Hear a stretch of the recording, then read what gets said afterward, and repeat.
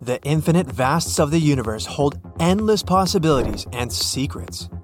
And here's one of the intriguing questions: how life and we as humans would look like on other planets. Imagine a world where the laws of physics, the environment, and the conditions are vastly different from what we're used to.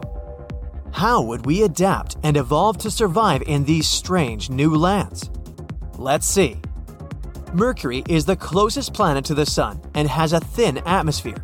The temperatures there are extreme, with the day side reaching over 800 degrees Fahrenheit and the night side dropping to negative 290 degrees Fahrenheit.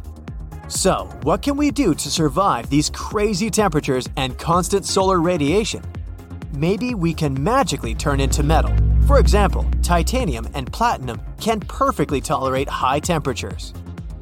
But seriously though, there is an option. We could settle underground, where the temperatures aren't so frenzied. If we lived underground, we might evolve with large eyes to better capture light.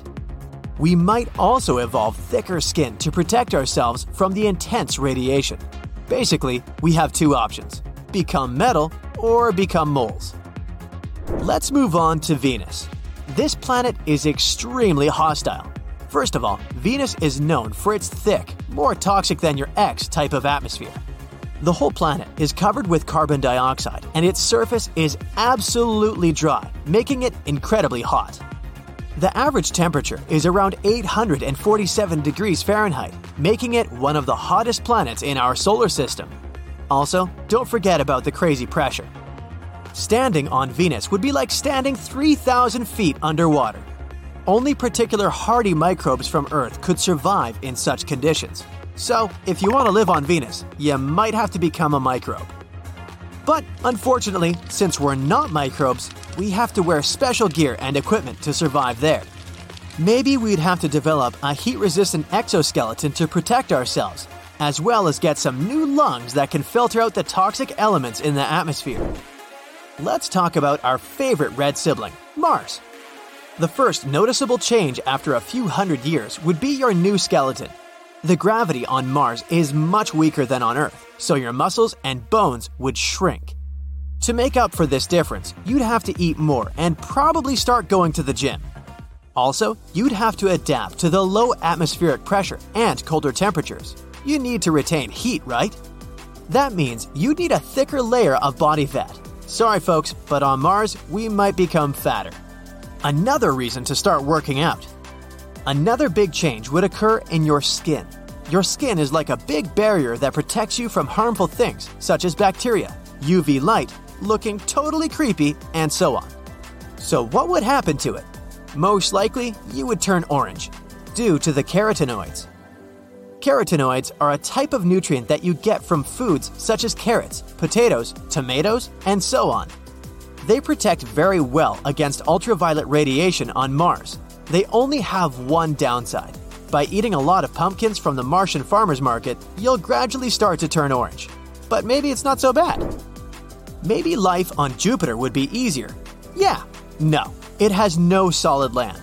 This planet is made up of hydrogen and helium and is referred to as a gas giant. You would simply float there, like in a huge cloud. And even if you managed to land and try to walk, it would be like moving through a super thick fog. So how would we evolve there? Firstly, we might become much larger in size to withstand the immense pressures. Secondly, the temperature fluctuations on Jupiter are enormous.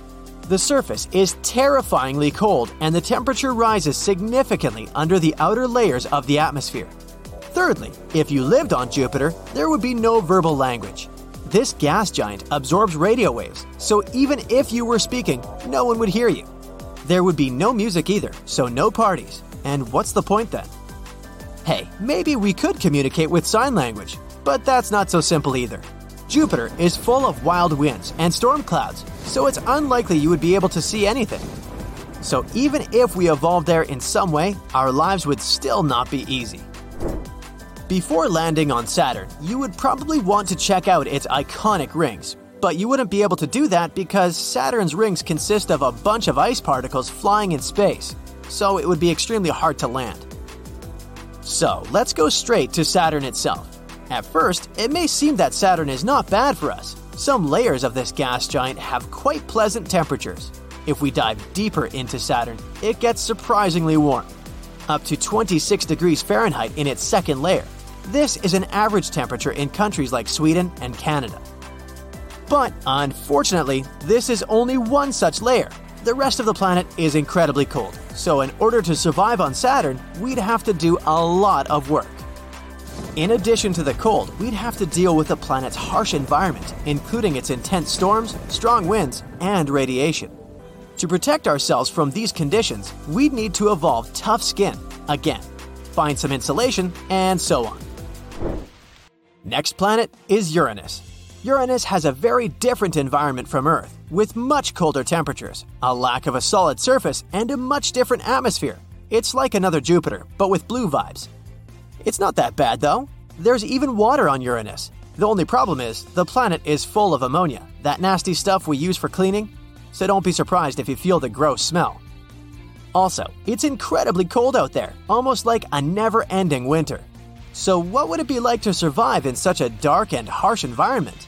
We'd need thicker skin, again, to cope with extreme temperatures. And again, we'd need larger eyes to see better in all this darkness.